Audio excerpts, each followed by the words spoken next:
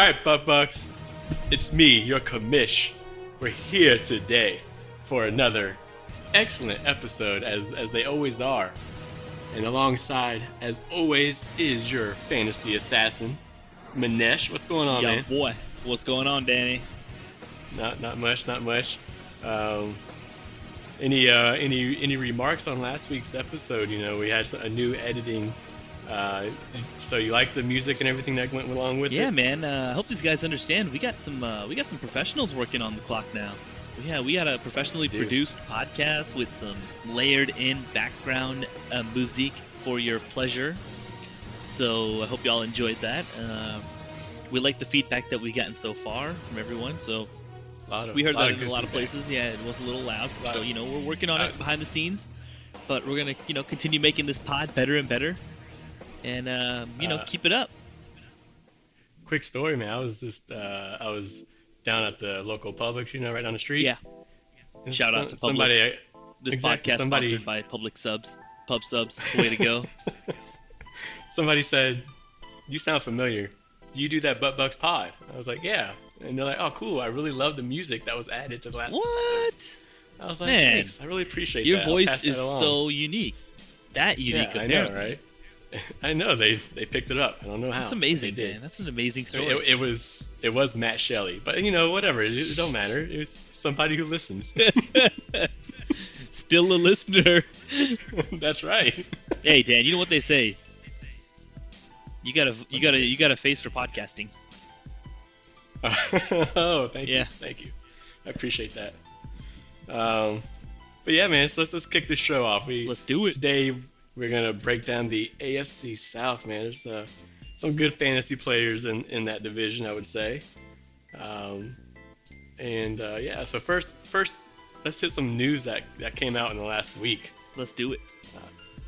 First, I think the big news is Melvin Gordon started it off with, "Hey guys, I don't think I'm gonna go to training camp or play until I get a new contract." Yeah, man. That's big news. That's big fantasy news. Yeah. Yeah. That's the first round running back right there who could pull Le'Veon Bell. He could pull a Le'Veon Bell. And you know what? One of the two of us is very familiar with what Le'Veon Bell did last year, in fact. That is true. That's very, very true. So what do you think? Say if he held out his timeshare, you think they'll give Eckler the chance and then Justin Jackson? Or well, here's the thing. If he's back, he's back. Oh, yeah. If he holds out, I definitely think it's a timeshare. So, I mean... I think so, too. Justin Jackson played last year for a little bit at the end of the year when Melvin Gordon dealt with some injuries. And you know what he did? He filled in really admirably. He was the lead bell cow back, and he was the one who had most of the carries. So, I think they'll try and continue something like that again this year. Jackson was a rookie last year, coming into his own now as a second-year player, and they like him. I mean... Obviously Definitely. They did, and they gave him a lot of carries, so I think that's what the situation would be.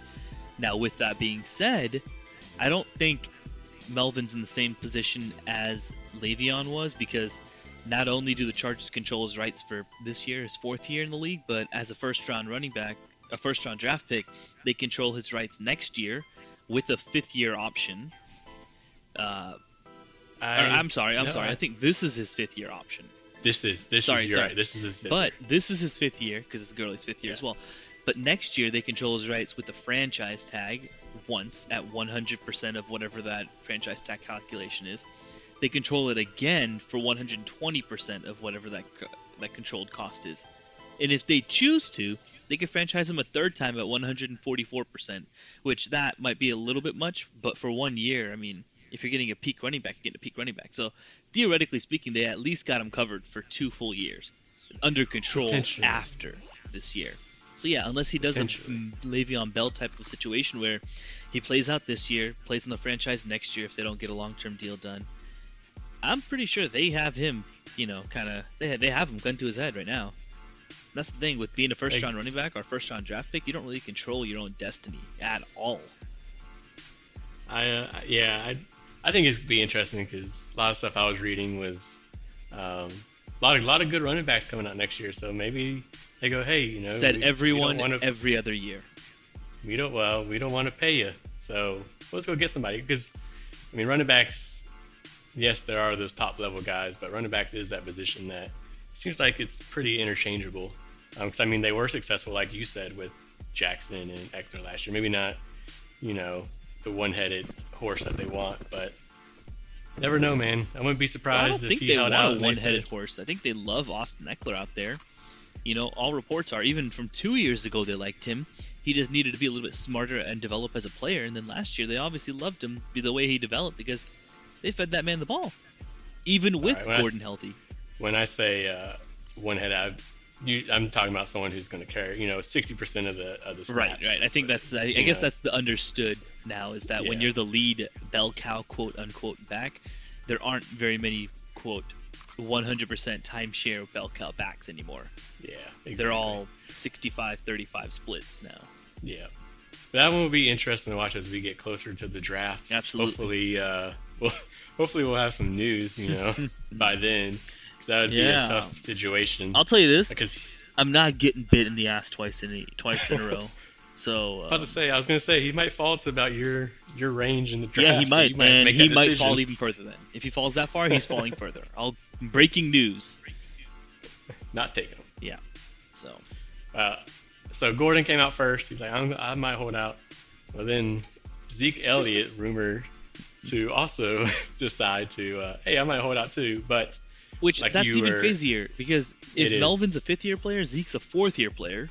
He is. He has... So he's got year 4, 5, franchise 1, franchise 2, because whenever you franchise a guy, you got 2 franchises at reasonable costs until you get to a Kirk Cousins-like situation.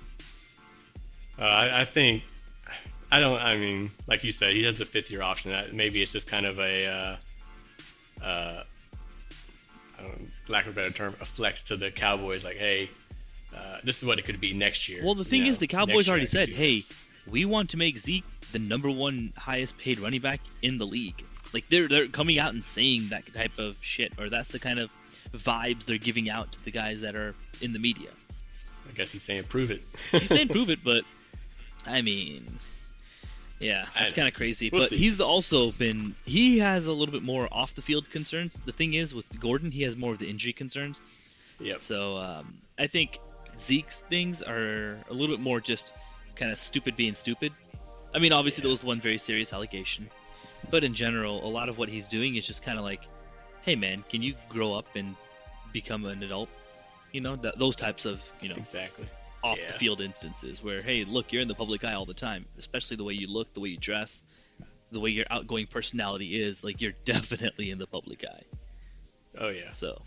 Well, those would be two names to keep an eye on as training camp's kicking off. I know, man. Tomorrow, actually. You know what? Hey, side note, Dan. I kind of want to talk about this because I think it's an interesting topic that always comes up this time of year with all these kind of, or whenever these types of situations arise with quote holdout guys. Uh-huh. The whole franchise tag thing is such an interesting tool to me. I think it's the biggest, most empowering tool that salary cap officials have in the NFL. So I know we're getting a little off tangent here, but those people that say that, oh yeah, well, hey, the franchise tag only affects maybe 5 to 10 guys every single season. The rest of the league, there's 1,500 dudes, or whatever it is. There's 50 guys on 30 rosters, right? So yeah, about 1,500 guys. Yeah. But what do you think? I guess. I don't think it's 5 to 10 guys every year. Well, I mean, I guess it kind of is because they don't use it. Not every single team uses it every year, but I don't think it's subjected to a certain position. As you can see, the 49ers franchise Robbie Gould. You know what I mean? So it's just a matter of your value. I think that was, by the way, Robbie Gould's situation was blasphemy. I thought that was fucking insanely outrageous. Like, this dude is in double digits of years and you're franchise tagging him? Get the fuck out. It is, but then when you watch how the Bears got eliminated from the playoffs, you're like, okay. Well, guess what? Top, I think that 3 or 4 kickers, you use a franchise tag is to keep your young player. The whole intent of a franchise tag was to keep your young player, your quote franchise player, around on your roster and not have him leave through what is now free agency when they started it out, right? Okay. But and if you don't have anybody to keep, you might as well make sure you keep the player under you feel the is rules, most valuable going into. No. There's two different conversations. Under the rules, oh my god, they're so smart for doing that. Yes. But secondly, I just don't think it should be allowed. Well, number one, I fucking can't stand the franchise tag because Yeah, it should be gone. Jesus Christ, I'll tell you in a second. But number two, the dude is not a young cornerstone piece. He might be like a special teams asset, but he's not a cornerstone of your franchise for the next 15 years. Well, whatever, no one plays for 15 years. For the next 5 to 10 years, which is when you use this. Hey, Robbie Gould's the kicker. Man. He could play for the next 5 years, man. You're right. Matt Bryant does, so that's true. Which, Adam Vinatieri's still I mean, kicking like freaking insane. That dude. What was it? I think he came in 1998 when we were 10 years old. That dude started playing. And he's still making millions of dollars. When we were 10 and when Matt was 25. Yeah, and now Matt's 45 and he's still doing it. Like, this is crazy. Still doing it, man. Freaking crazy. Anyways, but like back to the last thing here, I just don't think that the franchise tag affects 5 to 10 people. Because look at who the guys are in contention, quote unquote, for the franchise tag right now. It's next year, dudes like Melvin Gordon, and then even 2 years from now, it's guys like Zeke Elliott. Now, what kind of players are these? Are these guys in the top echelon of their position, would you say? Probably, right? And so whenever they have the franchise tag looming over them, what are they more likely to do? Negotiate, come to the negotiating table, give up some, because guess what? In order to get a couple years guaranteed on their contracts, they're willing to take that guarantee to not have to play on a 1-year guaranteed contract. Yep. And so they're capping, in essence, every single position residually beyond a Zeke type of player or beyond a Melvin Gordon type of player. Whenever they can't raise the roof or the ceiling of a position's, contract negotiating power, then that limits everyone else residually after that, which is why I think that argument is really stupid that, it only affects 5 players a year. Like, dude, get the fuck out of here. Right. Yeah.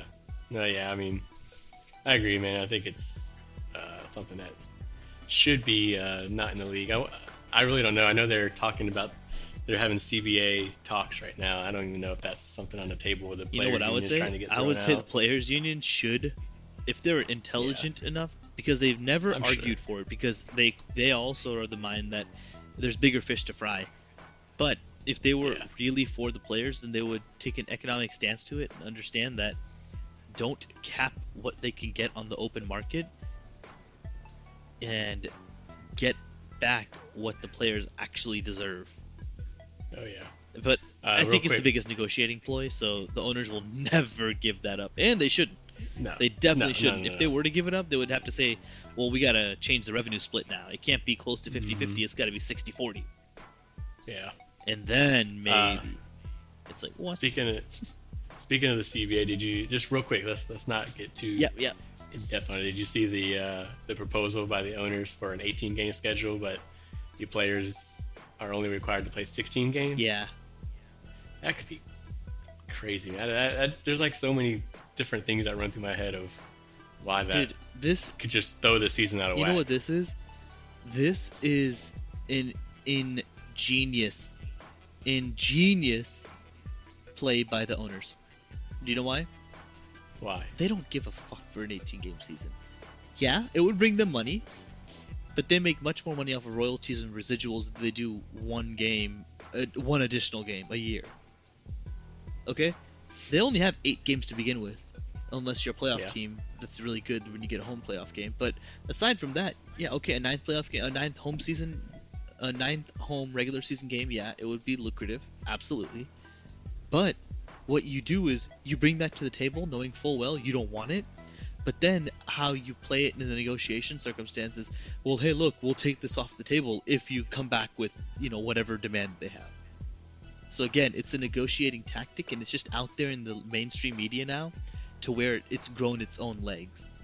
Yeah. And so I wish I get it from the DeMaurice owners' Smith was point of smarter, view. honestly, a lot of times, but I wonder, just like they only have to play 16 games. Is that way I think they would do it is there's gonna be somebody there, right? You play a quarter, you play 30 minutes out of the 60 minutes. All right, now you only play 30 minutes that game. You know what I mean? And they'll just dock it game by game, so that way they can get the players to play all 18 games, but it only equals to 16, if that makes sense. yeah. Or is it going to be well, if you start this game, then technically you played that game. That's one of your 16. You know what I mean? I honestly haven't even given it much thought, and I don't think I want it's- to, because I think this is just, like I said, an ingenious tactic that will never go into effect. I just, man, yeah. If ever, could you imagine what it would do to the fantasy season? Oh my god! Then you gotta, like, yeah, but well, when it comes to fantasy, it's actually kind of real. If that was the case, Jesus, gee, that would, man. Let's not dive into. You All would right, literally one have to other play quick. a backup quarterback for 2 games. Oh, you would. You definitely would. No doubt.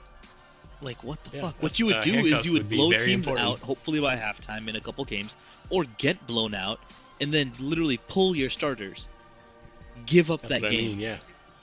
Mm-hmm. or what I pull mean, them so and we're- then have your backups win it. Yep. Which is nuts. All right. Anyways. One little quick tidbit of news is our boy Darius Geis is back in the injury news. And the champ, the Segway champ. But yeah. Man, dude, I don't know, man. I might have to pivot. From him. Yeah, that's not I looking don't know if he's great. gonna. I don't know if he could help me this year. You know, is it worth him sitting on my bench to keep next year if he's not valuable at all this year? Yeah, I well, don't know. hey, look, he's still a trade asset. True. As a 14th round pick, I mean, and next year as a 12th. 13th round pick, if you just keep him in IR, that's a trade asset right there. He's a 12th this year, but yeah. Well, Oh, that's right. The He's thing a 12. is, He's a 12. but that's the thing is, he could not be placed on the IR. He could just be, you know, a Inactive. body for them, you know, and then that's when it would suck, because then he's just taking up a roster spot. Well, look, But- man, if you don't want him, that's smart. Don't take him. I might not, man. I got a couple other options I'm playing around. Yeah, with, George so Kittle, we'll right? see. Oh, wait. Not him. But yeah, man. So I don't know. Sucks he's back in injury news. According to him on Twitter, it's no big deal. Yeah. But we'll see when training camp kicks off. We'll see Yeah, if let's he's see. actually. Yeah, It was never a big deal with Leonard Fournette either, and then it was, so. exactly. Anyways, you ready to jump into this AFC South? Yeah, man, are we doing a fantasy football podcast or something? I think so. I think this is fantasy football. Yeah, let's do it. Yeah. Let's do it. Yes. Do you have any music to play to introduce the AFC South? Dun dun dun dun. Bun-it, bun-it, Dun dun dun dun dun. dun-it, dun-it. Dun dun dun dun dun dun.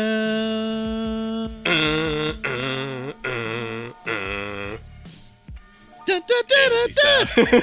AFC South. Oh, nice. Very nice. Dude, we crushed that, man. That was pretty phenomenal. That was. You're not going to get that on any other pods, I'm telling you that. Not gonna lie, that was you stepped up there. I'm proud of you, Dan. Ah, dude, man. You hit that high note. I didn't think you had it in your range, but it was there. Hey, man. It was definitely there. I got it. You need a soprano? I got you. All right, man. So you want to kick it off? Who won the division last year? I believe it was the Bill O'Brien and Deshaun Watson led Houston Texans. You mean the butt chin? Yeah, the butt chins. Yeah. The butt fighting chin. butt All chins. So, yeah, as I said, they bring back their coaching staff, for the most part, I guess, intact. What they don't bring back is a GM. This is like the funniest thing, dude. I've never heard of this before, this type of situation, but Houston is literally foregoing this entire season of having a GM Yeah. and is literally Saw bringing that. back 4 other dudes to play the quote Yeah. role of a GM, who are basically going to be Bill O'Brien's peons until apparently they still want Nick Caserio, and until Nick Caserio comes in next year, the guy Yeah. that they tried to steal from the Patriots, who said no. Yeah. God, and the Patriots, man, Jesus, I know. the fucking Patriots are the biggest, like, I don't know, dude. It's mind baffling that these guys get away with all this shit. Anyways, AFC South. AFC South, right? So let's start with the quarterback position, as I mentioned. We got what was his name? Deshaun Watson, I think. Yeah. So Deshaun Watson finished last year as a top 5 fantasy fantasy quarterback. And Running too. you know what's interesting too? Yeah, he runs a lot too, so maybe that's why. But you know, he is literally the only quarterback I've seen that, well, the majority quarterback that I've seen when I have seen another quarterback over Pat Mahomes as the number 1 fantasy quarterback. So I think this is a very fantasy relevant conversation. I've seen Andrew Luck very, very rarely. But Deshaun Watson, I've actually seen him semi-regularly, which I think is kind of crazy, just knowing how or what the disparity was between those two guys last year. Well, not even those two guys, just maybe Pat Mahomes and the next best guy. Knowing what that disparity was, I think it's a little baffling to me that, that someone's going to really close that gap. But that's neither here nor there. But I wouldn't disagree with him being a top 5 fantasy option. I do not think he's a number 1 overall option, especially not over Pat Mahomes. I think he could finish as the number 1 quarterback. Oh, no, he could definitely do it. But understand that last year, Pat Mahomes was better than the second best player by 4 points. Oh, yeah, per game. Yeah, definitely. Per game. Insane. I think that's like 60 points throughout the course of the season.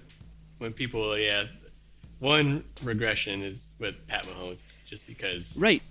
And let's just say that he regresses with. Well, you know what it would take? It would take one less touchdown every single game to match the second quarterback last year. It would, but do you know how many quarterbacks have thrown 50 touchdowns and then threw 40 for the very next year? 0. You asked me a question, why don't you let me answer it? But yeah, I know, yes, 0, of course. I'm not even saying don't even throw 50 touchdowns again, let alone 40. He could still finish really highly. But with Deshaun Watson, I think the upside's there. I just think it's a little bit. I think this is more of a fun argument. I think we both agree that he's just a top 5 quarterback. Finished last year as number 4. Definitely in the conversation for number 1. I just don't think that, in my opinion, he will finish as number 1 because at least he shouldn't start preseason rankings with a number 1 QB ranking. That's my whole case here. I got you. Because even with a lot of regression, it's going to take a lot more than a lot. I think what scares me with Watson, what would scare me about. One, if you're going to take him number 1 over Pat Mahomes, then that means you're probably taking him in the second or very, very early third round, which is already scary enough. But what would scare me is the Texans gave up the most sacks last year. And they didn't get a hell of a lot better. That would just scare me. That was what would scare me. Just the injury concern if I'm going to draft a quarterback. And you know what? Even more than that, the guy's had 2 ACLs, so you can't say that he's not an injury risk. He absolutely is. Now, what he's shown is that he can bounce back from an ACL. But in a redraft league like ours, you need a fucking quarterback every single year. Or every single week. So, I mean, you can't wait till next year for him because it might be a little late by then. So, just, one kind of caveat there is to watch out for the injury risks. Moving on, though, we do have the running back situation. We have a new guy there. I'm sorry. No, we don't. We have Lamar Miller again, actually. So, Lamar Miller. What do you think, Dan? Do you think he's making the jump this year in year 10? I hope not, because I just traded for Deontay Foreman in Dynasty. We'll see. That's the more, in my opinion, that's the more interesting situation here as well. So it is. I think we both agree. Lamar Miller, fine player, whatever. Good NFL running back. Okay. He's not sexy, man. He's like the guy you close your eyes when you click the submit button. You're like, I guess. Damn it. Yeah, I know. That's exactly him. But guess what? He'll get you in the mid-20s. He'll be a RB3, and he'll get you 8 points a week. That's what he'll do, though. Now, Deontay Foreman, or Dante Foreman, I'm not sure what he's going by here, but Deontay Foreman is, I believe, a very interesting player. I agree. Now, I agree. with Deontay, he is now not 1 but 2 years removed from his Achilles tear, right? Which, that's right. What they say is that injury does not take 1 year, but it happened to him when he was before his rookie season. So it takes not only 1 but maybe 2 years. So this might be the year that he may make that kind of bounce back into becoming a relevant option here, which I think is actually very interesting. Coming into training camp, they said he's a full go this year. He's 100%. Yeah, but they also said is that he wasn't looking. Well, people there said that he wasn't looking terribly great. So there's also that. Obviously, you want to. Who's your sources? Some of the Texans beat writers. I mean, you want to see a lot of the explosiveness that you might have seen beforehand, but I don't think he was super explosive before the injury, and I don't anticipate that he'll be more explosive this year now that he's had a torn Achilles. But what he can do is hopefully get back to the guy that ran for a shit ton of yards at Texas and maybe take over that spot from Lamar Miller and make it interesting in Houston once and for all. So in the draft, would you take Miller, or would you wait a couple rounds and take Foreman and just see what happens? Yeah, see, I don't know. I'm not sure where he's going right now, but I think So, I got think it the right hype here. might just be a little bit too high, and I think he might just go too high for both of them. Might go too high for my liking. Miller's going as a running back 30 right now. Yeah. Foreman's going as a running back 44 right now. Yeah, and see, I think that's a little bit rich. I'm not saying it's a huge price tag, but I think it's a little rich. Yeah. So I think I can get good value around that time. So, Yeah, I agree. but I mean, all that said, he's still a great option. So Yeah. but yeah, I mean, on the wide receiver front, I think they have a guy that you might have heard of. His name is DeAndre Hopkins. Ever heard of him? Not ringing any bells, no. He goes by Nuke. Oh, Nuke. Yeah, they got good pizza there. Nope, not that one. Oh. So he went to Clemson. Ever heard of it? Oh, okay. Oh, yeah, okay. I know you're talking. I think I know you're talking. Yeah. The one that kicks South Carolina's ass every year. Well, he was a part of that, right? And so, so Nuke Hopkins. Obviously, I don't think we need to spend too much time on Nuke. Nuke's Nuke. I think we all know. But what's more interesting, I think, is the next positions behind him. Very interesting. A lot more interesting, right? So, who we start out with, I would say, would probably be a guy in Will Fuller, who's had a tremendous amount of talent for a long, long time. Has never really been able to stay on the field, though, unfortunately. Which is really sad, because the guy's got speed for days, except he loses his speed when he tears his ACL and it's gone for the season. That doesn't Doesn't hurt your speed. really help. No. I hear that you definitely need to have 2 good ACLs to play football, so Makes sense. not entirely ideal for Will Fuller there. But the good thing is, when he's on the field, all he does is catch touchdowns from Deshaun Watson, which is insane. That's it. So if you are feeling lucky, you think this is Will Fuller's year to stay healthy, then you know what?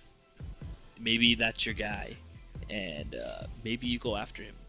But if not, I think they have a couple of other options here. So they got one guy especially, who was a really kind of promising rookie last year, who had a lot of good, had a really nice stretch there, in Kiki Cutie or Kiki Cutie. Hey, Kiki. Sorry. I was just gonna ask. So they have another wide receiver there, and I was wondering, do you love him?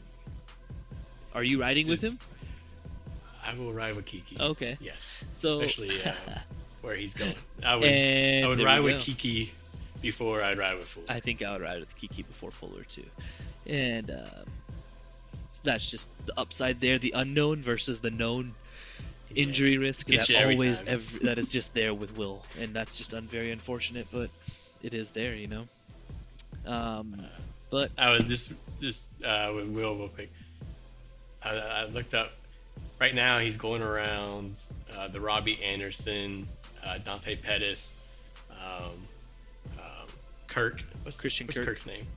Christian Kirk. Yeah, he's going around that wide receiver range. And man, I'll tell you, man, if those 3 guys are on the board, the potential number 1 in all 3 of those offenses.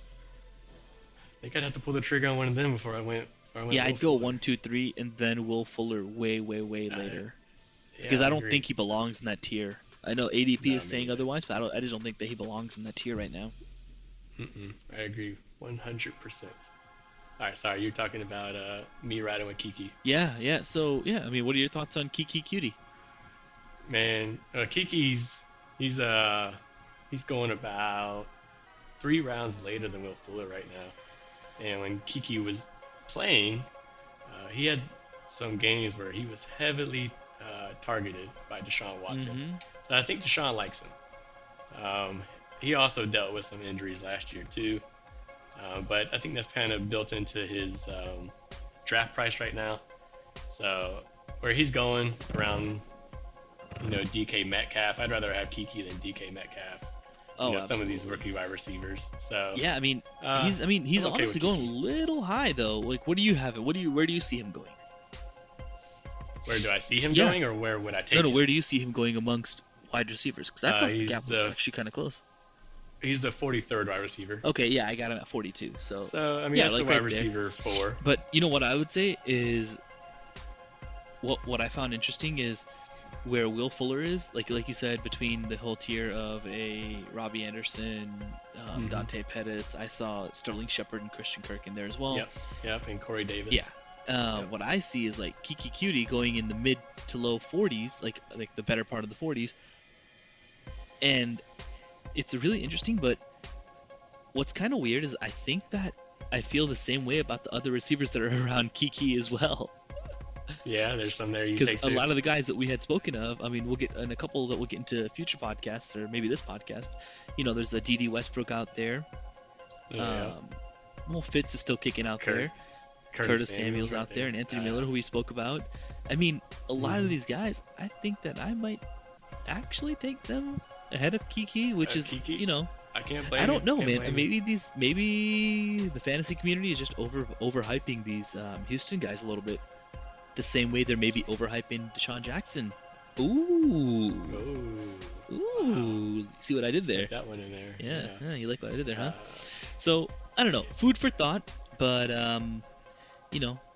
it's just a matter of what your preferences are, obviously, and there you go. What your team need, I think, if anything, it just shows you that wide receivers are pretty deep. That's a good thing. That's definitely a good thing. Yeah, it is. Now, coming over to tight end, I think we're good on the wide routes. I think we're okay. Yeah, I think those 3 are the ones that we would care about. Right. Everyone else is a little bit lower or too unproven for us to really know at this point. Yeah. They have a couple of tight ends though. Now, they may not be tight ends that you have heard of, but they have a couple of them on the roster. So I just wanted to let you know that they do. Okay, so they are going to roster tight ends this year. They are going to roster tight ends this year, which is good as a team in the NFL. You want to have some tight ends, which is, help your roster. Would you say any fantasy in a 12-team league will roster How dare you? Their tight ends? How dare you? Well, have you ever heard of a guy named Darren Fells? Fantasy darling Darren Fells? Oh yeah, I've heard of Darren Fells. He was a Ram at one point, wasn't he? Yeah, he's a blocking tight end, and he's not going to be their fantasy relevant tight end. What? No, but in all seriousness though, they actually have a few guys that are younger. I don't know how interesting they are, but they're younger and athletic. So they drafted a rookie this year out of the West Coast in Kahale Waring, who, if I'm not mistaken, is supposed to be pretty. Like more of an athletic type of guy with kind of those tools that you look for. Now, I just don't know anything about him because, I haven't really paid attention to tight ends as much. But they also have a couple guys from last year who were amongst the mold of those bust-out kind of fantasy-relevant guys in Jordan Thomas and Jordan Akins. Any feelings that you have on either of those guys? I have zero feelings. Good. You know why? Because I guys. freaking agree. I don't think Deshaun Watson's really shown a propensity to the other tight end in his first 2 years.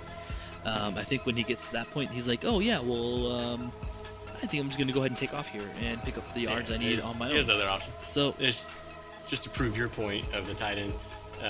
Jordan Thomas played all 16 games last year, and he had a total of 27 targets. So. Yeah, there were other tight ends in the mix last year. I know Steven Anderson was there, so that's true. He actually, when he wasn't dealing with concussion like symptoms, he was actually catching passes. He was okay. But what's interesting is that the highest guy that I see in terms of the draft position is a tight end 4, going 38 overall, and that's who you just mentioned, Jordan Thomas, which. Hey, if you're really high on this offense, you might just want to pick him up off the street or pick him up in the last round because he probably will be there. Maybe. He'll probably be there, and he'll probably be there after week 1 on the waiver wire. Because he probably won't be doing too much. So, yeah. Anyway, yeah. But I think it's just good to mention that, we don't really think that tight ends are worth mentioning. So, no. So yeah, Thanks, that, I man. think That was that good information. that about does it for their offensive skill players. And the one thing of note, you just got to kind of mention when you're talking about these teams that are either an outlier going on the good side or an outlier on the bad side. When you have a good offensive line, you definitely want to bring it up. But similarly, when you have a terrible offensive line, you really want to point it out as well, and try and understand what impacts is going to have on an offense. Which I would definitely be one to argue that the Houston Texans offense, the last couple of years, in fact, has been rated as one of the worst offensive lines um, in the NFL. Ever. As a unit. And last year, you mentioned they gave up the most sacks against opposing defenses, and obviously Deshaun Watson's trying to stay upright back there and is having a very difficult time of doing that when he's on the ground half the time during the game. So that makes it number one, makes it difficult. Number two, they didn't really do a hell of a lot to upgrade the offensive line in this offseason. They did take a tackle pretty high in the draft, but most of the word on the tackle was that he's more of a raw prospect at this point. And it doesn't matter where you necessarily take him. It's just a matter of, hey, once he gets out on the field, can he play? And it's a small school guy who they're really hoping comes along quick because they're going to need him. So Yeah. I wouldn't say that offensive line is a strong point. So just something to bear in mind, again, when you're looking at all these skill position players. Yeah, Deshaun Watson's awesome, but how much time will he honestly have to get it out to any of his skill guys? So just some food for thought there.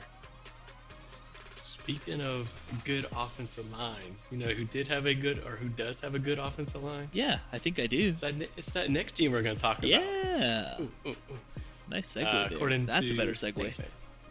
The Pro Football Focus, man, they rated the Colts as the best offensive line going into this year. So I think they have a pretty good offensive line. They were good last year. Yep, I would agree. And you know what's funny? They made a weird off-season move, though. But yeah, go ahead. You know what's funny is that last year, if we were speaking about the same kind of teams, the Colts would have said, Jesus Christ, his offensive line is garbage. But obviously they actually made moves and invested in an offensive line to finally keep their damn franchise quarterback healthy. And I think it paid off for them really, really well. Yeah, sorry, but what were you saying? They had a couple of interesting moves as well. Oh, the weird move. They had such a great offensive line, but then they fired their offensive line coach. Yeah.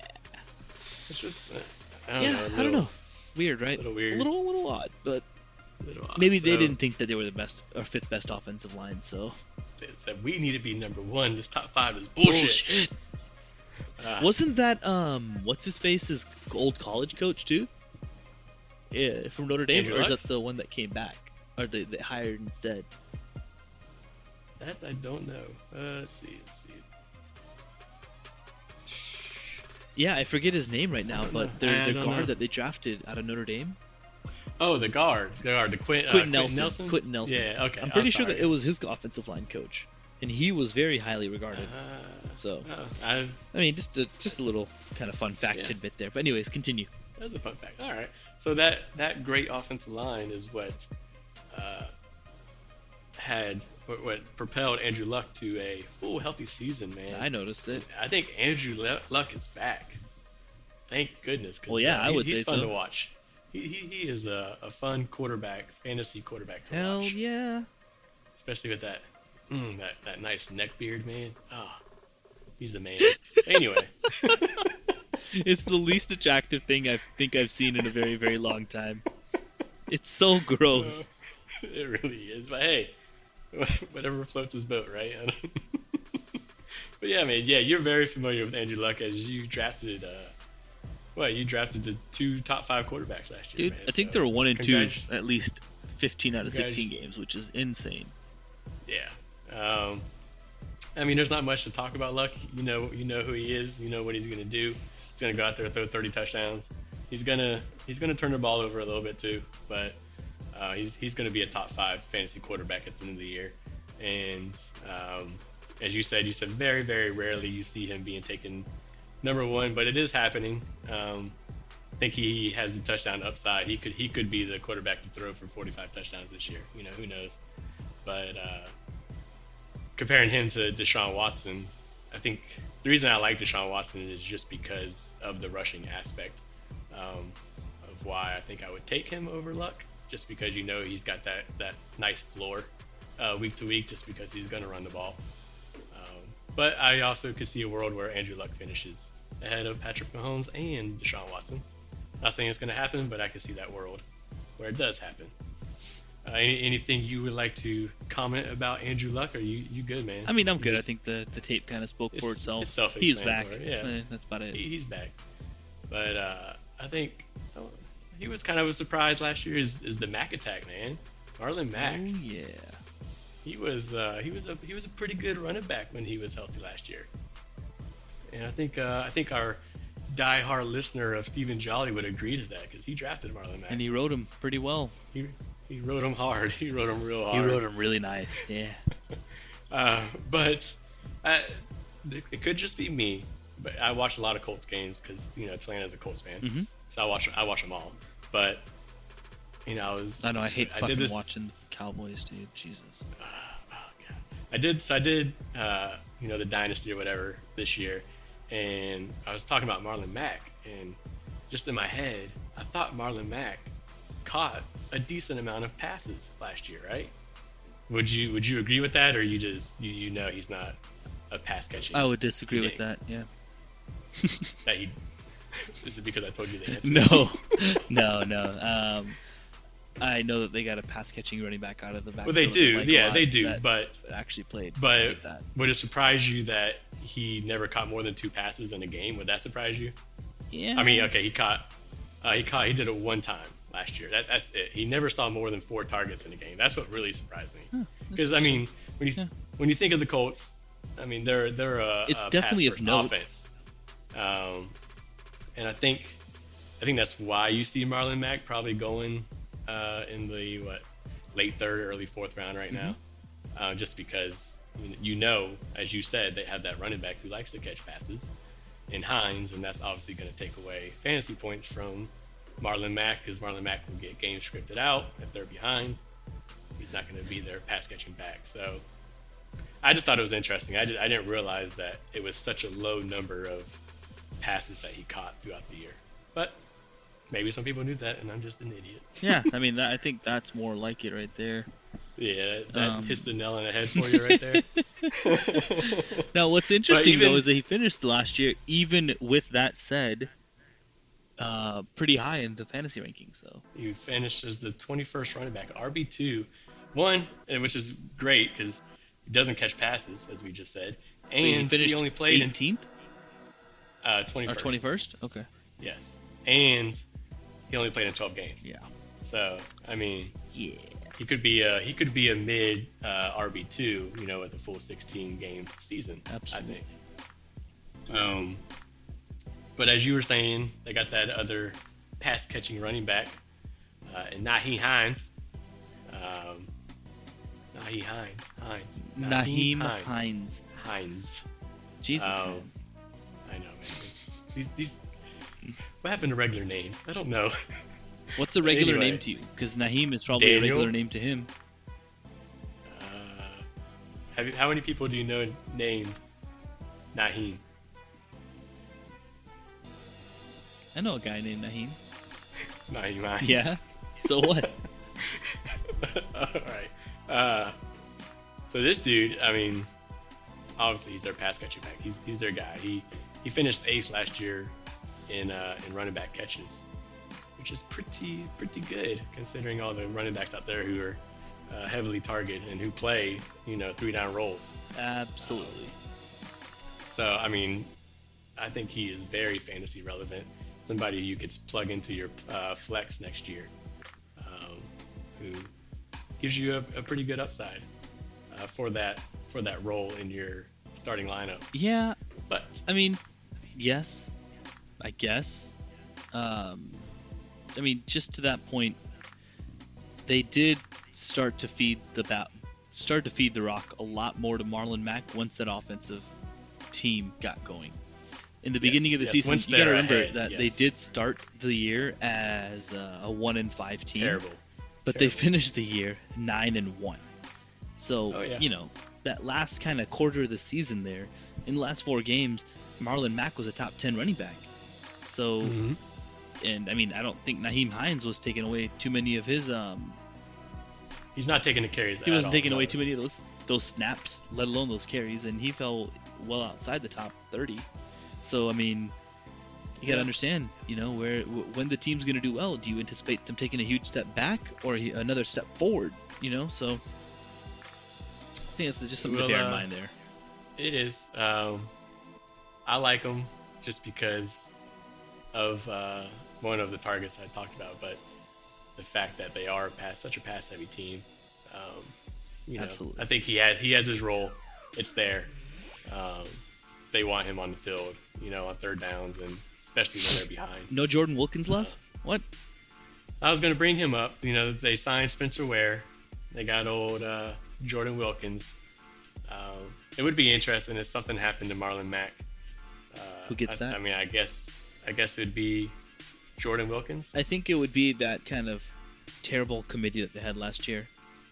Yeah. When they at the beginning of the year they had a three-headed monster or three-headed puppy of Nyheim Hines, Jordan Wilkins, and Marlon Mack until they finally started giving the rock. Don't forget about Robert Turbin too, man. Yeah, Robert Turbin had -2 points for the season, so that was great too. He lost a fumble, but no, I mean I think Jordan Wilkins just kind of got phased out, and I don't think that they want to feature him until they show a little more growth out of him. But he was a huge sleeper last year for a lot of people because he was going well late in drafts, let alone undrafted. That was Matt's sleeper. Yep. I know. I scooped him in a 16-teamer and then held on to him for way too long. Well, by holding on to him for too long, I would have said that if I held on to him for 1 week, and I held on to him for a lot longer than 1 week. So I feel the pain. Happens, it happens, but I mean, sometimes sleepers work. there. Sometimes they don't. It is what it is, right? It is. But yeah, I mean, I really like Marlon Mack going into this year. Like Nyheim Hines, as I said, so, they're going to be a good team, a good offense. So I wouldn't hesitate to spend the draft price on Marlon Mack where he's going right now. Oh no, no. No, as in no, I wouldn't. I wouldn't mind. Correct. Okay. All right. Yeah. So moving on to the wide receivers, man. They had a huge addition to the wide receivers this year. Devin Funchess. Hey, yeah, he is pretty big. He's a big guy. I think he was tight end in college too. He's a huge dude, right? But first, I think we should talk about their wide receiver one, man. T.Y. Hilton. That dude's pretty good, don't you think? I like him. Yeah, he's I think pretty you good. traded him to me too. The year before last, yeah. Oh, was it? Yeah, we did. Damn. Yeah, it was the Carson Wentz trade. Ah, that's right. The Carson Wentz trade. Yeah. Last year, Tommy had T.Y. Yeah, he did. He finished last. Yeah, that was nice. But anyway, man. So right now, T.Y. Sorry, Tom. I'm not. Hey, you know who finished last? Tommy did. Who? Who was that? Was it Tommy? Who's gonna be serving those drinks I think it's Thomas. here in a couple weeks? Thomas. But yeah, man, T.Y. I mean, there's not too much to talk about him. He's gonna be, a low end wide receiver 1 and high end wide receiver 2 every year. Every year. That's what he's always done. As long as Andrew Luck's there, book it. Yeah, I mean, the 1 year he wasn't was you couldn't book it. The year that brisket. I had him, so yeah, no brisket, no biscuit. Yeah, that's right. So yeah, Luck's there. T.Y. He's a locked in. Would you feel comfortable if going out of the draft he was your number 1 wide receiver? Oh yeah. Yeah, I agree, man. I wouldn't be sweating it too much. That's for sure. The thing with T.Y., man, he's always a yardage guy, right? He's crazy. It's because of the big plays. Yep. He always has a lot of yards.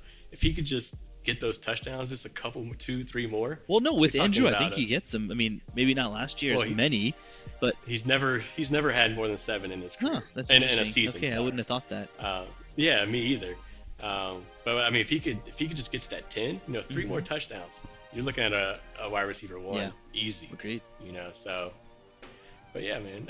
And then as we were talking about, the guy who could potentially hurt any touchdown upside would be Devin Funchess, man. Yep. That dude's a big guy who's gonna. I think he'll catch a couple touchdowns. What do you think? He's got a chance, but he's still Devin Funchess.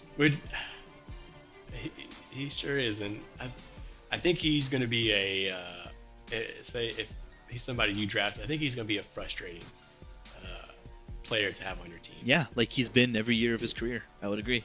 Yeah, I think he's going to be a 3-target a game 3-target guy, catch, and you hope 6 touchdowns in the year. That's what he'll do. Hope he gets a touchdown that week you start him, right? Yep. But I mean, really, which is nice at Funches, tight end. But at wide receiver, I think you have better options. So, do you really want to be, hoping and praying that you get a touchdown on your wide receiver position? Me, probably not. No, not at all. I will say, speaking of tight end, I think that would probably be where Funches would eat into.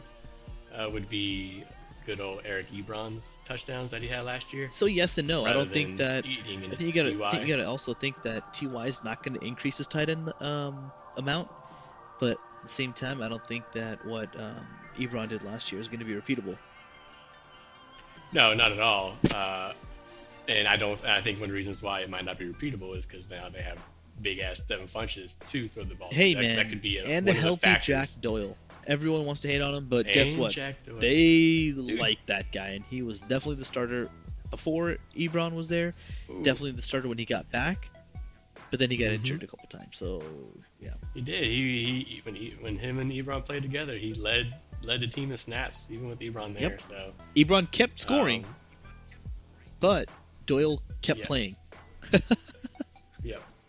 Yeah. So it will be interesting to see how that kind of plays out with Jack Doyle coming back. How it's definitely going to eat into Ebron, obviously. Oh yeah. Hey man, even so, he's still going as a top 10 running or tight end. So Ebron is. Would you take him as a top 10 tight end? See, I don't think so. But see, I don't know because it just depends on where he is in the draft and where I am as well.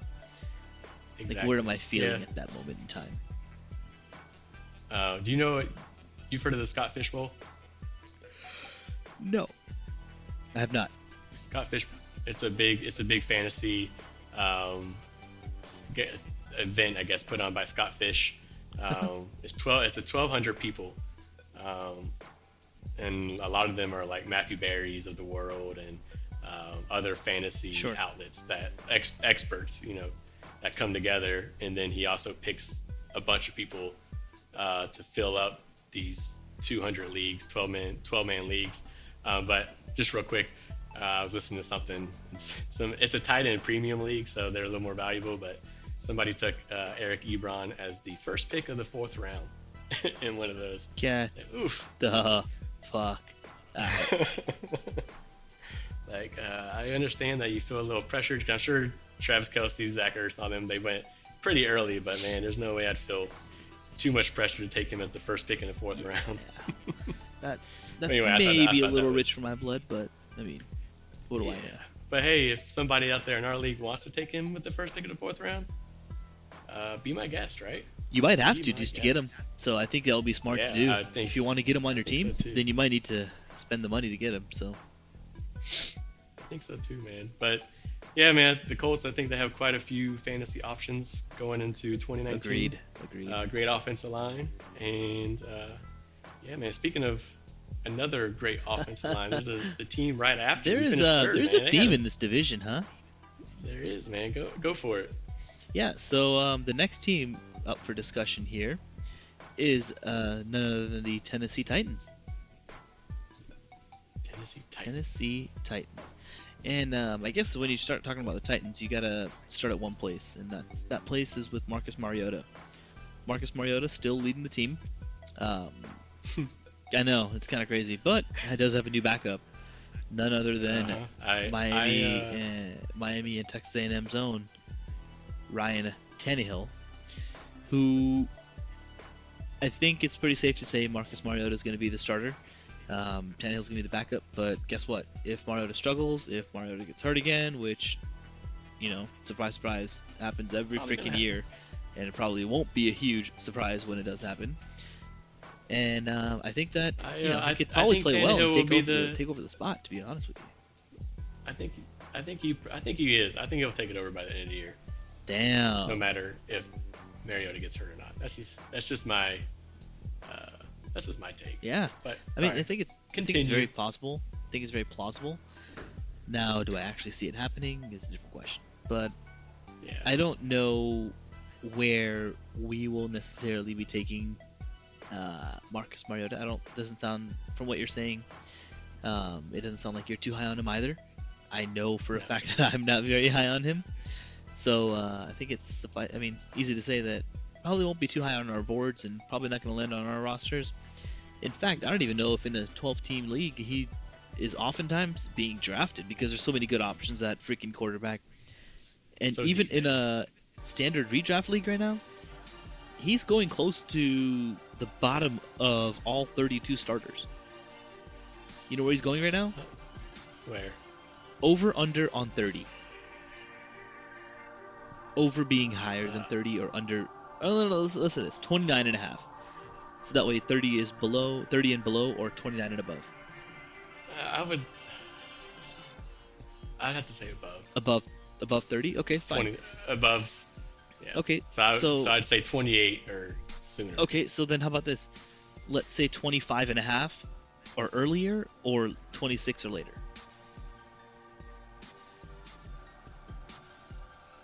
I'd say right about that, right there about the 26, 25. Yeah, man, you're right. You're right on the nail. You're right on the nail there. He's going 27th overall. Sweet. So, I mean, Nice.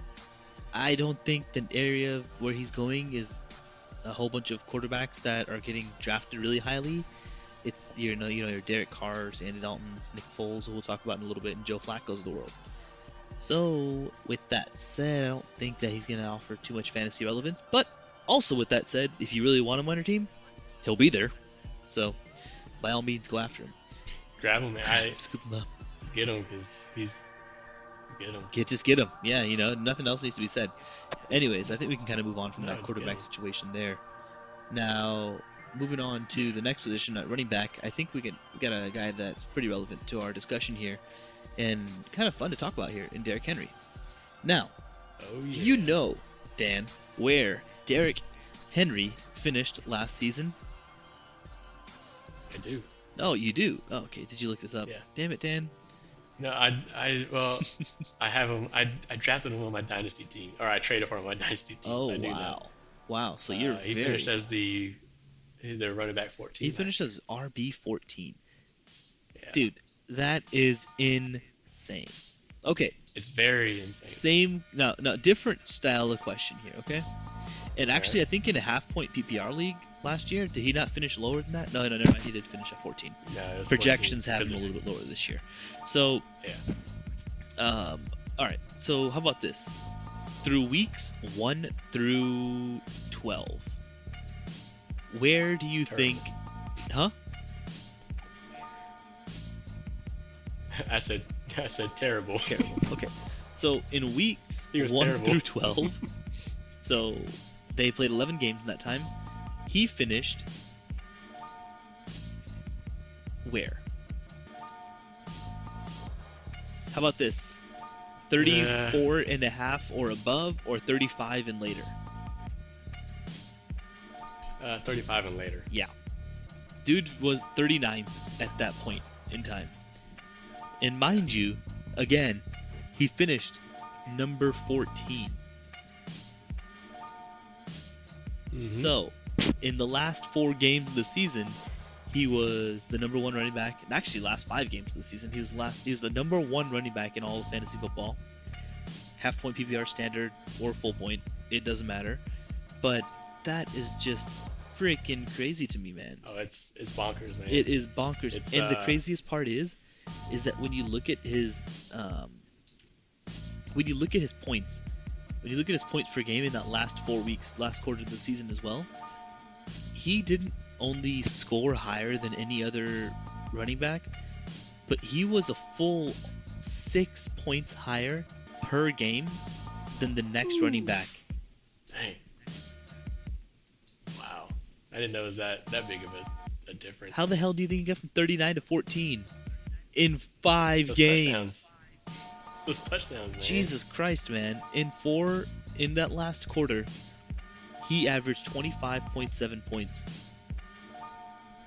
Todd Gurley was the only running back to average more than 20 points for the whole season last year. Okay, in a half point, he was the only one to do it. What do you think he did? What do I think? Todd Gurley did for the whole time. Per game basis? Yeah, per game. Probably 23. Yeah, he was 24 and a half, which was Just a guess. insane, and no other running back even hit close to that, right? Actually, in a half point, they actually got a little bit higher. But yeah, he was 24 and a half, whereas, yeah, this guy was freaking insane. So that brings up the question of what's your outlook on him going into this year? Is he going to be the Derrick Henry that we saw at the end of the last year? Is he going to be the same Derrick Henry we saw at the beginning of the year? And what do you think? See, that's my thing, is that I think that the end of last season is more of the anomaly, and that the beginning of the season is more of what our expectations should be level set as. You know what? I want to digress here 1 second. For all those people that benched Derrick Henry in that like fucking crazy Jacksonville Jaguars Thursday night game where he ran for 200 yards and 4 touchdowns. No, you know what, Dan? It doesn't suck. You know why? It makes sense why they did it. Okay. But it sucks because you see it sitting there on your bench. That's why it sucks. No. Here's the thing. If you had him on your bench from 1 through 11, and you still had him on your bench in week 12, I think you were stupid for doing that. He was wasting space. Oh, yeah. But then, yeah, okay, if you had him, yeah, it wasn't great to watch those points sitting on your bench. But I don't think that you can sit there and be, oh man, I'm so pissed I had benched Derrick Henry. No, motherfucker, you didn't bench Derrick Henry. Derrick Henry benched himself. He lived on the bench. He was going to home. live and die on the bench until he somehow found a second breath and finished number 14. So I digress. Yeah. I think he's going to be closer to 39 than he is 14, but I don't think he's going to be as low as 39. He'll fall into the end zone a few more times. I think he'll be right around 30, though. Are you? Oh, man. Yeah. I'd put a bet on that. I'd put a bet on that right now. What do you think? It's funny because last year, like me and you, we had the same conversation. And last year, you were higher on Derrick Henry than I was, and this year it's like reversed. We reversed. Man, that's so funny. I forgot about that conversation. What did we say last year? Yeah. Do you remember? It was between Derrick Henry and Deion Lewis, and I was more Deion Lewis last year, and you were more Derrick Henry. Well, it was probably the touchdowns then. I don't think it was anything else except for the touchdowns. Had to. Yeah, I don't think we had like a he's going to finish here type of discussion. Yeah. But I think he'll finish as a running back too. It might not be as high as running back 14, but I think that's maybe 18 to 23, that range. Yeah, see, no doubt. I would definitely say because, like you said, he's going to fall in the end zone. So I think he's like that tier right after your tier.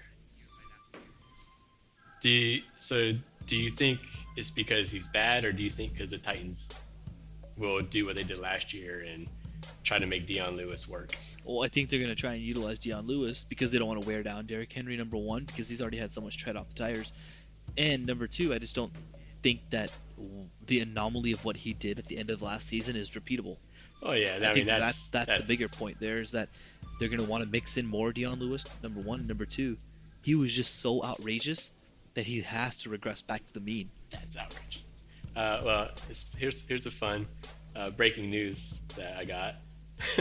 It's coach talk, so take it for what you will. But the offensive coordinator for the Titans, funny that it's tonight, wants to ride Derrick Henry in his contract year.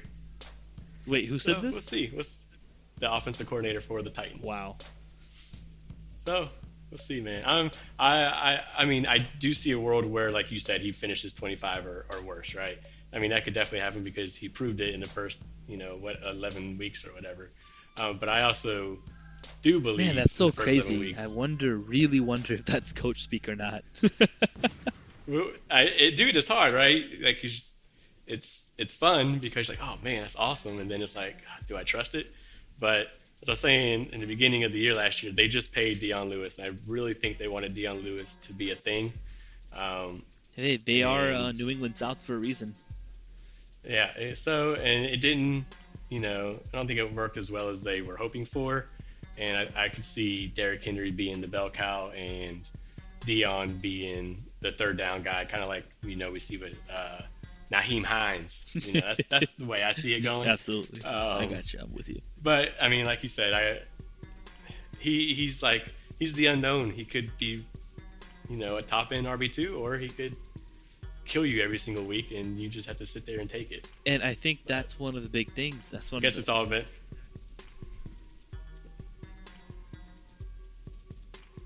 Yeah, I think that's one of the big discussion points is that you really have no freaking clue with this guy right now. What is the Derrick Henry what is Derrick Henry going to be, and how is he going to fit according to what he did last year? That is the big question and the big unknown. I mean, I think it's pretty safe to say that's the one unknown that we have with this team, if there is any. And actually, I think they have a couple, but that is definitely one of the unknowns, though. Right now, he's going one spot ahead of Marlon Mack right now. Yeah, see, I would much rather going 17. rely on a Marlon Mack type than I would a Derrick Henry type, because at least I know, even though it's not many targets, he gets the rare target. That's what's so crazy about him finishing at running back 14. Derrick Henry had a career high in catches last year of 15, and he still finished number 14 in a half-point PPR. He had less catches than what's so games ridiculous. played last year. Insane. So yeah, I mean, I get the people who say, I don't know, and I get the people who are That's why, you know what, if you really love Derrick Henry, just go ahead and take him. Because guess what? I'm not going to take him as high as you are. So by all means, he's yours. That's your boy. Ride him. Ride him and let him ride you into the ground. With those manly beast legs and beast-like so body. big, He's man. such a giant. Jesus. Anyways, moving on from the running back position, I think we can close up to the wide receiver. Go over to the wide receivers. So, wide receivers, you got to kind of start with Corey Davis here. Now, I know I shared that one statistic with you last year. Do you recall that stat last year, Dan? Or do you recall what I was? A total guess. Is it Mariota in top 24 wide receivers? That one? Mariota?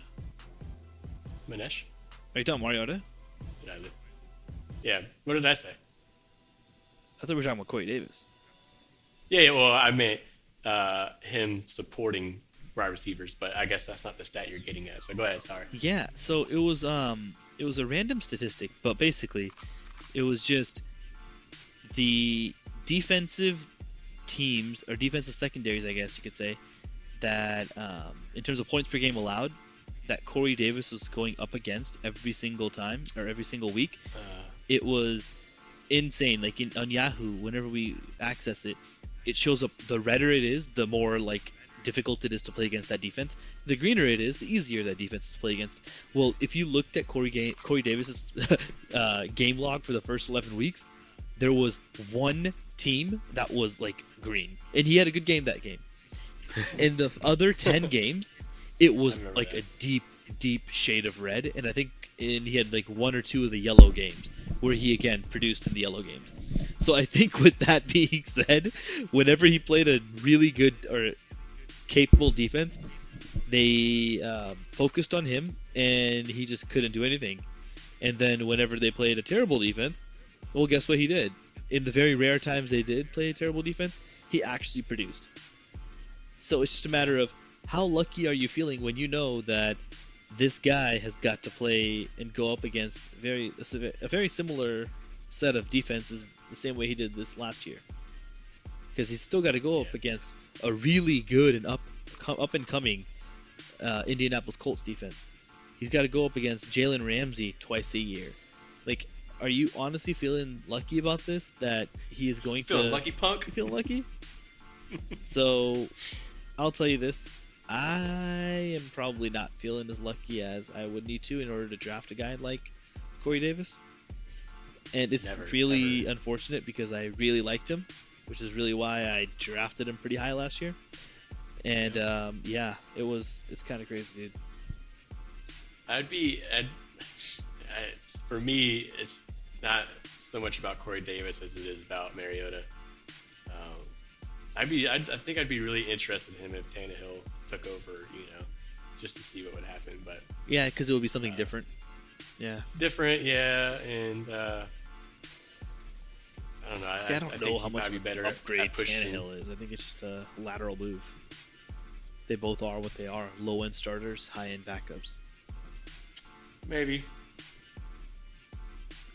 So interesting discussion there. And yeah, I looked it up again, and it was the first 11 games. Corey Davis played the number 2 easiest defense and had a big game. The other 10 games, the highest quote ranking team that would give him the most points basically was ranked 21st. Everyone else was, in terms of points allowed, Wow. between 21 and 32. And yes, he went up Wow. against 31 a couple times, 28 a couple times, and 25 a couple times. So, yeah, he played against some really, really crazy matchups. Yeah. Well, maybe you'd feel better this year about taking him because his ADP is definitely not as high as you had to take him last year. Yeah, no, absolutely. I mean, I guess that's your one saving grace with the Corey Davis is that you don't have to waste too much draft capital, which is nice. Exactly. But moving on from him, I think there's a couple of the guys just kind of quickly want to touch on, and that's the rookie out of Mississippi, not DK Metcalf, but his brother from another mother, AJ Brown. Well, I think they're brothers from another mother. Maybe they're not, but I think it's safe to say Metcalf and Brown, not brothers. So, yeah, AJ Brown, slot receiver out of Mississippi, and his, I guess, now new partner in crime, another slot receiver, this time out of Clemson, actually, Adam Humphries. Mm-hmm. So your typical Patriots white guy slot receiver in Adam Humphries, and your kind of flashy rookie coming in, AJ Brown. Who you got? I'll take Humphries. Yeah, see, I might go with the unknown Only of not- AJ Brown. I just definitely not unknown. Rookie wide receivers, for the most part. Which, I mean, I guess with Humphries coming in, is a new offense for him too, so he has a learning curve as well. But and rookie wide receivers just seem to bite me in the ass this past couple of years. So I'd just take Humphries in the slot, let him, get his 90-something targets and see what happens. See, that is if he gets those 90 targets. Now, I will tell you that it is very plausible that it happens because they paid that man a lot of money, and the Patriots actually went after him pretty hard. Surprise, surprise! They wanted another slot, a quicker than fast slot white wide receiver, a small one. But this time the Titans actually outbid them to form their version of Patriot South. So I thought that was pretty funny. Yeah. That the Patriots really went hard after him, and the Patriots did not get him. And everyone knew about it, which I'm sure infuriated Belichick. So I just like to see that because I think he's a dick a lot, and I don't know. I like it when bad things happen to dicks. Dicks. I don't even care about the Patriots. I'm just saying that guy's a dick. And Yeah, man. Dude, that's the third time you brought them up. Leave them alone. hey, I mean, it just happened to be that they went after this guy. So I'm saying this in terms of your argument. You actually, are fighting in favor of this guy Adam Humphries, but I'm saying that I think that AJ Brown might have. You would go the other way? Yeah, I mean, just because I think I know what Adam Humphries is, I don't think that. Well, especially with a guy like Marcus Mariota, I don't think he's gonna go crazy. No, he's not going to go crazy, but I think Corey Davis also has proven that a wide receiver in that offense probably isn't going to go crazy. Yeah, and see, I think that's the safest option there. Is what do you think, A or B? Well, we're gonna both pick C, which is neither of the above. Yeah, we'll be lucky if we much. can I get mean, one stay away. fantasy relevant, fantasy supporting wide receiver out of that offense. So yeah, I think it's definitely a stay away. I agree with that, Dan. Good point. And then last here, but not least, we do have our tight ends here. Now, the one difference being there are actually fantasy relevant tight ends in this offense, which is different from my previous team in the Texans. So here we have a guy returning from injury, a little bit older now, but still, hey man, he's come back, and that's Delaney Walker. So, do you know where Delaney Walker is going currently? You like cut out for a good 5 seconds. Oh, well, that's weird. So I'll go ahead and rephrase What this. all did you say? Actually, a fantasy relevant offense in terms of the tight end position, and you got to kind of start out there with Delaney Walker. So Delaney Walker, where do you have him going? Or where do you think he's going? Sorry. He'd probably be in. I would say probably the tight end 2 range. Maybe late tight end 2, just because he's a name and you know who he is. So late tight end 2, meaning late teens, early 20s? Just a guess. This is what I think. Yeah. No. Well, I will tell you this. He's a high-end tight end 2 right now. He's going 13th. Really? Right at that 12-13 corner. Yep. He's going one spot after Trey Burton, and right ahead, which I imagine this guy will start falling now, of Chris Herndon, who is now suspended. So... Chris Herndon was that high? I did not realize that either. How insane is that? That's crazy. I don't even think we talked about it. I don't think we did either. And we actually had that pod obviously already, but he must have been higher when we spoke about him, because this is now showing that he's 14th, where I would imagine all the guys after him were probably being taken ahead of him, but they weren't. So I just thought that was nuts. But yeah, so he's being taken 13th right now. So clearly head and shoulders above his backup, Jonnu Smith, who's actually being taken 34th. So way late, probably undrafted there. Yeah. Now what I would say is, I think that he has the job to himself if he can come back and be the old Delaney Walker. But what I will also say as a caveat to that is, he's coming off a serious leg injury. He's really not a spring chicken anymore. Pretty old. And I don't know if I see that bounce back, because it's hard to, as you saw last year with Greg Olsen, it's kind of tough to watch these guys that you respect and learn to appreciate their game so much getting old and being not so good at football anymore. Yeah, he'll definitely be a drafted tight end. I don't think I'd be the one to take a shot at him. Yeah, no. But just real quick, man, just talking about Delaney Walker. All over Twitter has been people talking about the Madden ratings that just came out. Yeah. Madden gave Delaney Walker a better overall rating than George Kittle, man. Get the fuck out. They gave Delaney Walker a 92, and they gave George Kittle a 90. That's funny. I was like, what? So what I would say is, before last year, obviously, you could say that Delaney Walker was deserving of a 92 rating. After an injury at 30-something years old, do you really think that he's deserving of a 92 rating? That's kind of crazy to me.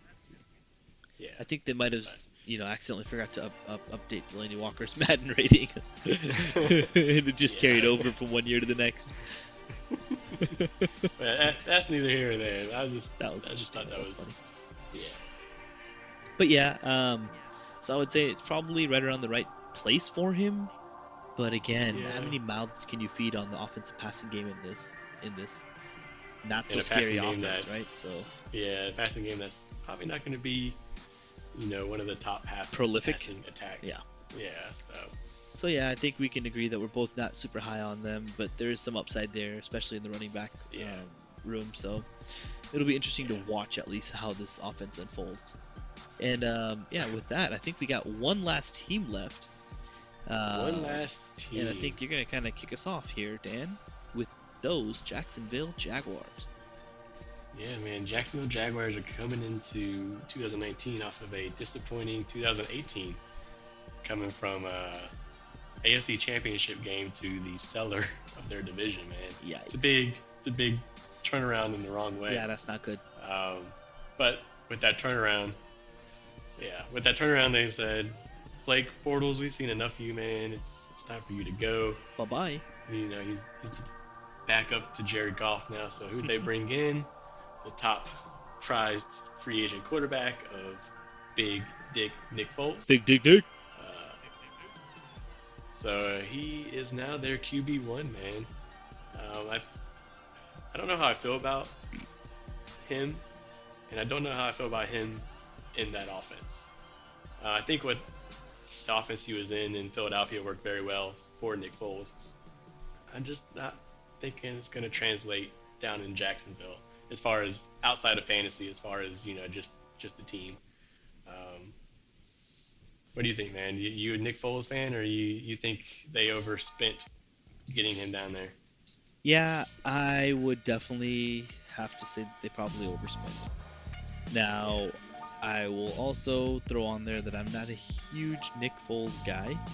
I think that he is more of what we've seen in the past versus kind of what we've seen in spurts the last 2 years, where I think that he falls right there as product of that offense, because I think it's a good offense, but then also, he's one of those players like a Case Keenum who can fill in admirably when he's your backup. He's a high-end backup, low-end starter type, where you don't necessarily want him out there for 16, and so I think that we'll see that, and the Jaguars are probably going to be paying a huge price against that whole thing. Mm-hmm. But I agree. And as far as swinging it back to fantasy, man, taking over the Jacksonville offense to begin with isn't the most appetizing thing for our fantasy teams, in my opinion. So what would you say to those people that said, well, hey, Blake Bortles, even as terrible as he was super fantasy relevant in a few fantasy seasons, and he had the weapons and made them fantasy relevant as well? What would you say to those people?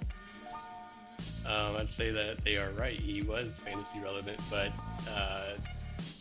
Blake Bortles also had a good floor as far as he rushed the ball more than Nick Foles is ever going to run the ball.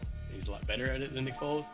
And also, correct me if I'm wrong, but remember the year he threw Allen Robinson? He had those 14 touchdowns that year. And Blake Bortles was, I think, a top 5 fantasy quarterback that year. Their defense wasn't the defense that we know today. So they, threw the ball a lot more than I think Nick Foles will throw the ball, because they have a really good defense. And I think that they want to run the ball. I think that they want to get a lead, run the ball, and take the ball out of Nick Foles' hands. That's just my opinion. So I don't see him being fantasy relevant as Blake Bortles has been in the past. Yeah, you know what? I would agree. And just to that last point there, I would also say the reason that Blake Bortles threw the ball so much a lot of times was because Blake Bortles put them in a position to have to throw the ball so much because of the sheer number of turnovers that he would produce. So it wasn't all because of Blake Bortles being awesome. It was because they were playing from behind so damn much. Like you said, their defense wasn't always awesome as it has been recently, and their offense hasn't always produced the way it hummed when they were behind by 25 points. So exactly. The one thing I will say is, even though I don't necessarily think that Nick Foles is the second coming, I also think that he can be a guy to keep them in the game more often than not too. Meaning they won't have to come from behind very, very often. They can keep the score low, run the ball, throw the ball when they need to, and try and eke out wins with the really stellar play from their defense. Yeah, man, I agree. I don't think Nick Foles is going to be a drafted quarterback. So who do you think's going higher, Nick Foles or Marcus Mariota? Nick Foles. Oh, really? Right or wrong? Okay. I think so. Do you have it up or you don't? I do. So wrong? Yeah, you're wrong. No, man. They're actually going. Well, it's funny. I can't necessarily say that they're going super far from one another by any means. But yeah, Nick Foles is going right after Mariota, like by a spot, which okay. I can't really say that I disagree with it, but I definitely think that they're both pretty garbage, and in terms of fantasy options, they're both not great. So it is what it is, right?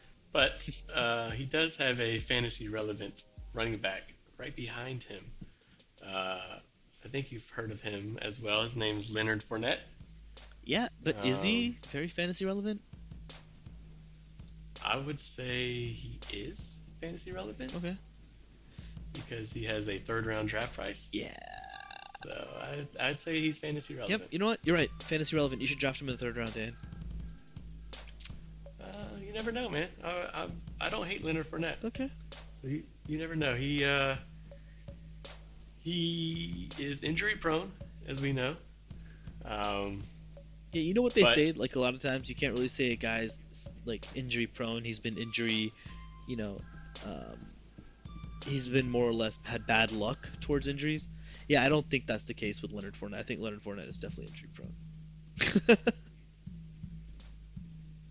Yeah.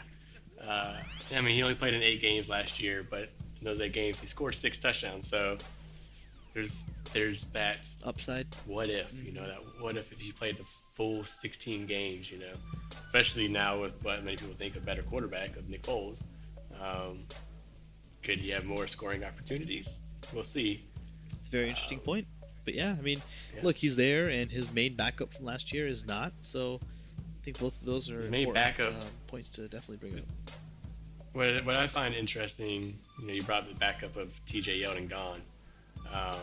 TJ Yeldon is leaving behind 77 targets, right? Where are those going to go? Are those going to go to Leonard Fournette? They also brought in, sorry, I couldn't say this. I couldn't not laugh. Alfred Blue. Sorry. Wait, why is that It's funny? just funny to me. It just is like, why is Alfred Blue still getting a job? Because they he brought in, stays healthy. What the hell do I you guess want so, but- besides that? Like, you want a guy that's... Dude, the best ability in the NFL is zero availability. If you can't fucking Yeah. play and you can't get on the fucking field, then you have no business being on a roster. Guess what Alfred Blue does? Whenever Lamar Miller got hurt in the last 4 seasons in Houston, Alfred Blue has stepped in and carried the rock about 30 to 40 times a game a lot of times. Yeah, sure, he averaged 3 yards a carry doing it in a pile of dust, but guess what? He still got 30 carries in a lot of games. That dude. Yeah, I mean, all right. Okay, so here, Alfred Blue, one of the games, 20 carries, 46 yards. But man, all right. I know, he's man, there. I know. I don't think he's the. If you're looking for his handcuff, I don't think it's him. They also brought in Thomas Rawls. I don't think it's him. They brought in Benny Cunningham. I don't think it's him, man. I think it's the guy they drafted in the 5th round out of Temple, Raquel Armstead. Okay. I think I said his name correctly Yeah, the first time. I Raquel think Armstead. that's the guy you want. And That's interesting. Okay. I think he will. Fournette, as we know, has had a little.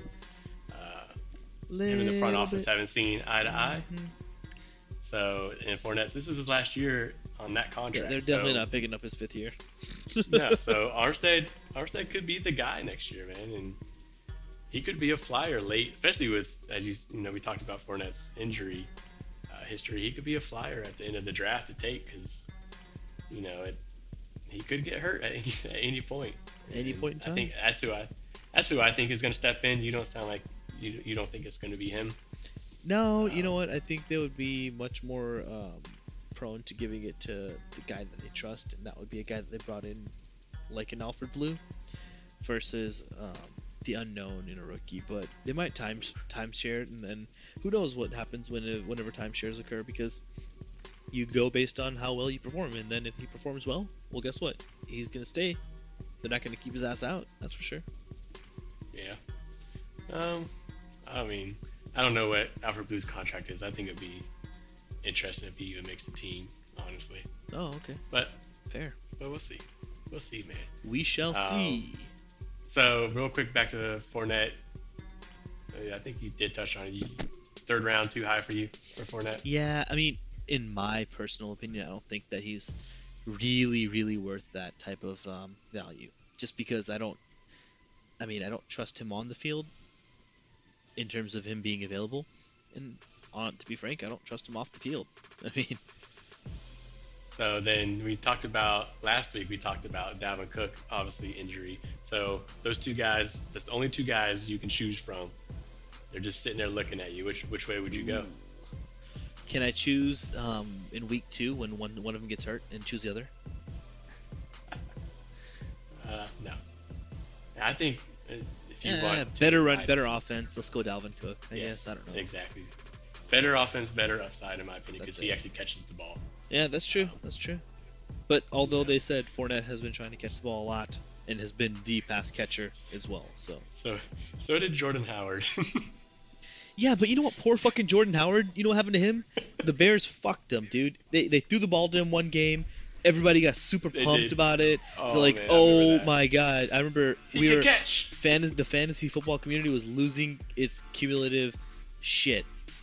Because Yeah. everyone was like, oh my god, Jordan Howard's going to be a top 5 running back now. I knew I should have drafted him earlier. And then 3 weeks later, you're like, what the flying fuck is going on? And by the end of the season, Tariq Cohen's a top 10 running back. Jordan Howard, or the ghost of Jordan Howard, is nowhere to be seen. And lo and behold, now he's in Philadelphia. So Yeah. I think he just got completely fucked by Chicago. Possibly, but that's the different. That's Oh no, we already talked. About Yeah, we the already Bears. talked about both Never of them mind. actually, and Philly. Yeah. So then never mind. Forget them. But yeah, Fournette, third round. It is what it is. I'm not as scared by the third round draft price. Yeah, and but you never know. I some mean, people are. if you're running back needy at that point, and Yep. look, He, you know that he's going to get the carries because, like you said, there's exactly. a veteran that's not really awesome or explosive, and there's an unproven rookie. So guess what? Guess what's going to happen to him? At least in the beginning, he will touch the fucking football. And guess what you need in fantasy football to score and get points? To touch the fucking football. So That's right. And could you just imagine if you went, say, the draft fell your way where you got two like stud Michael Thomas and Juju first, second round, and then Fournette was looking at you in the third round. I don't think that's a bad way to start your draft. no, I don't think so either. That's You'd have a just- solid roster right there. Yeah. But moving on to a less fantasy relevant, in my opinion, position, the wide receivers for the Jacksonville Jaguars. Ooh, They are not the most exciting group what? to me as far as fantasy goes. Says who? They lost the Manqueef, man. No. He was the dude. He's gone. So since he's gone, returning will be Marquise Lee. You think from he's his their one? torn ACL. No, I don't think he's the Okay. one. I do not. I just think he's returning. Okay, he is returning. That's true. I think he is returning too. Even though I did read a report, he is not ready for training camp, so that's not a good start. Mm-hmm. Because he tore that. I think Jayton drafted him last year, right? And then he tore his ACL like a couple minutes later. Yeah, I think Was that something last like year? that. So I mean, that was an early ACL tear. Yeah. But Unfortunate. reports right now he's not going to be ready for camp. So then that's going to bring us D.D. Westbrook, Keelan Cole, and DJ Shark. Is there one of those guys that you would be excited Hey, about don't forget or Chris are Conley. excited about? They signed him too. They did. You are right. Hey, and most importantly, you cannot forget about Terrell Pryor, who they also signed. That is true. man. Most importantly, right? That's very true. So, okay, well, add them to the pile of our receivers. Well, number one, I would Dude. say I was super fucking pissed when Keelan Cole didn't get the ball, but I'm pretty sure that's because they didn't like him and they still don't like him, and so I don't think he's touching the ball again this year I either. wasn't that upset because I traded him to you. Yeah, so I that was super nice. upset because I traded for him. Yeah, that's even worse. But I mean, I just thought that he had some good games, and then all of a sudden they didn't want to play him, yeah, and I was like, what the fuck, Yeah. man? But yeah, with Marquise Lee being still hurt, I think number one far and away in this offense is D.D. Westbrook. He is No the doubt. prime breakout candidate for this offense. He is for more or less going to try to be their, in terms of football terms, their Tyreek Hill, a dude that, and actually maybe even off the field with his history, but I digress. But yeah, a D.D. Westbrook type where with the ball in this dude's hands, well, he has got speed to fucking burn. Number one. And number two, you get the ball into this guy's hands in space. Yeah, good luck to whatever defense is trying to stop or slow this guy down. It's not going to be easy.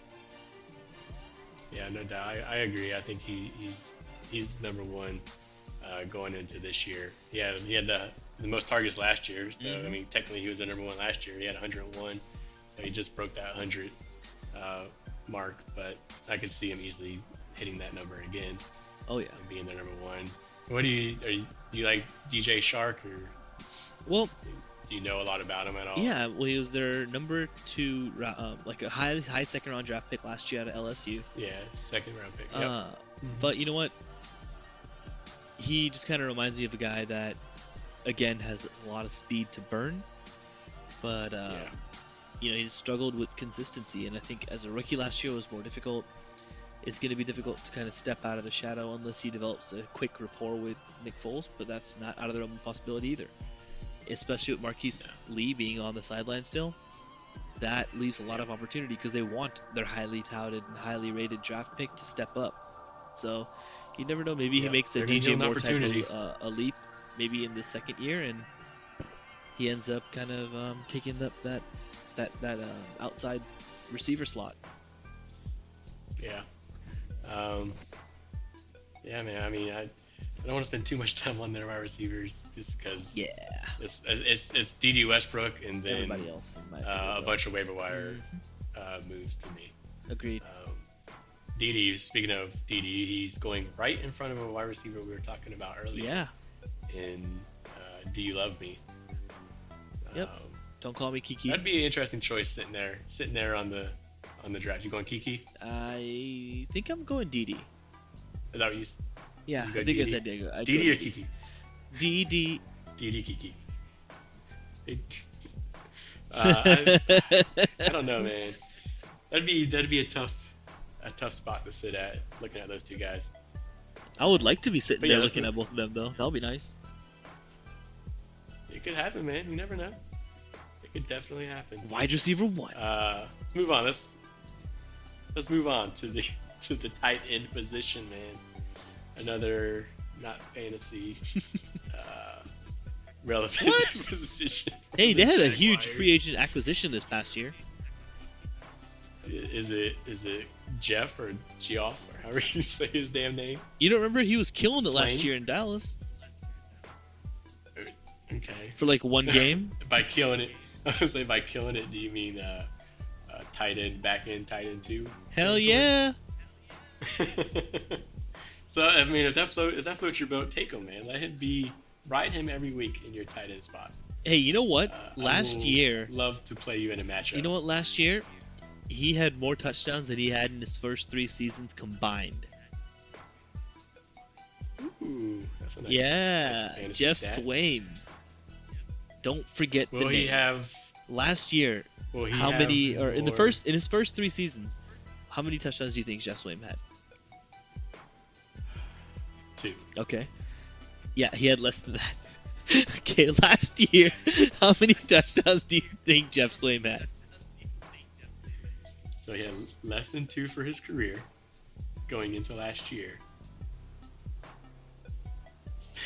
1? He had 1 last year. In his first 3 seasons, he didn't have any. Poor guy. Yes. Oh man, he's definitely tight and relevant. So all right, over under 1 touchdown. Oh Jesus. You know what? Goodness. I think I might just take that 1 or over. If you give me a half a touchdown, I'll go over. You go over the half. Yeah. That should happen, right? I mean, they got him and they drafted Josh Oliver. He was a 3rd round pick, so they did spend up a little bit for him. So they're obviously excited about him. They're excited, but this guy apparently is one that needs a lot of coaching up. So okay, he needs to develop. He's a huge developmental prospect with a lot of upside. That's good to know because I did actually draft him in Dynasty, so good to know. Oh, there you go. So yeah, man, that's the Jacksonville Jaguars, the AFC South. Exciting division, right? A lot of fantasy on some teams, fantasy relevant players. Oh yeah. And speaking of the AFC South, we did have a listener question. Ooh, listener question. Another one, man. Yeah, we're killing. These listeners are killing it. Loving it, guys. Keep them coming. Would you like to read it off for us? No, you got this one. All right, this person, I'm gonna try not to mess up his name. His name is Jarvis Jamar. You already messed it up. How did I mess it up? All right, you say it. Well, you called him Jarvis. Javarius. It's Javarius. It's Javaris. Javaris Jamar. Javaris Jamar. Javarison. Javaris Jamar. Javaris and Lamar. Okay, so the listener this week, the listener question comes from Javaris, Jamar, Javaris, and Lamar, who asks us, Dude, "What are your predictions on the AFC South?" This is a very, very unique question. I don't think we've ever answered this before. So thank you, Javaris, Jamar, Javaris, and Lamar. There you go. That's his first tongue for you. All right, do you want to kick it off, man? Yeah, I could do that. So I think this year, dark horse wise, well, I actually think the Colts are going to run away with the division. I think they're going to be 11 wins. Run away. Oof. And I think they're going to be 11 wins. I think they're going to kind of run away with the division. But beyond the Colts, I think that it actually might bounce back with the Jags. I think that not having Blake Bortles fuck up your team and fuck up your games with an awesome defense is going to allow them to kind of bounce back here.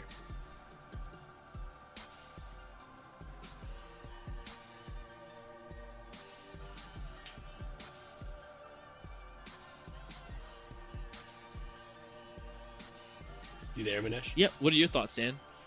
Oh, I lost audio there for a second. I think I heard you say the Colts. Yeah, I think that Colts are going to kind of run away with it, and then I think the Jags will actually bounce back and take the second place. What are your thoughts? Okay. I also agree that the Colts will. I think they'll win the division. I think they're the best, or they're the most complete team in the division. However, I still think the Texans are a really good team, and I could see them finishing second in the division this year. And I'd put the Jags. I don't think the Jags would be like far behind. They could, be a game behind second place. Well, the Jags. So here's the thing for me too. I think that 2, 3, and 4 are going to be, a difference of max 2 games. Like they're all going to be between 7 and 9, 9 and 7, or 6 and 10, 8 and 8. I just think that the Colts are going to be a couple games above whatever they finish at. Yes, I'm not as confident in the Titans, I guess, as you are. Oh. I think we both agree that they'll be the last team in the division. Well, I wasn't confident in them last year, and then they ended up having a pretty damn good season. So that's true. They weren't too terrible, but yeah, man. Thanks, Javaris, for your question, man. Yeah, we really appreciate that Colts. question, Javaris, Jamar, Javaris, and Lamar. So yeah, man, all y'all listeners, send in the questions. This was a good pod. Good take. It's a long one, but it was definitely a good one. Appreciate y'all. If y'all are still alive and kicking, do appreciate the listen. Hope this was very informative. I think this is one of our better pods in terms of information that we spit out for you. It was fire. Definitely. So I think it'll definitely next week go far. NFC South. Yeah, I think next week we will go NFC South, and I think we have a guest lined up for it. So we'll keep y'all kind of waiting for it, but it should be good. I'm looking forward to it, man. I'm looking forward to it. Dude, the NFC South, man, that's gonna be a fun division. It's so fantasy much, relevant. So yeah, of course it's gonna be hella fun, right? I think you could argue it's the most fantasy relevant division in football. Yeah. But yeah, man, so that'll be fun. Tune in next week. Hit the NFC South, and as Manesh said, maybe a special guest. We shall see. Absolutely. Thanks again for listening, fellas. Take it easy. Later.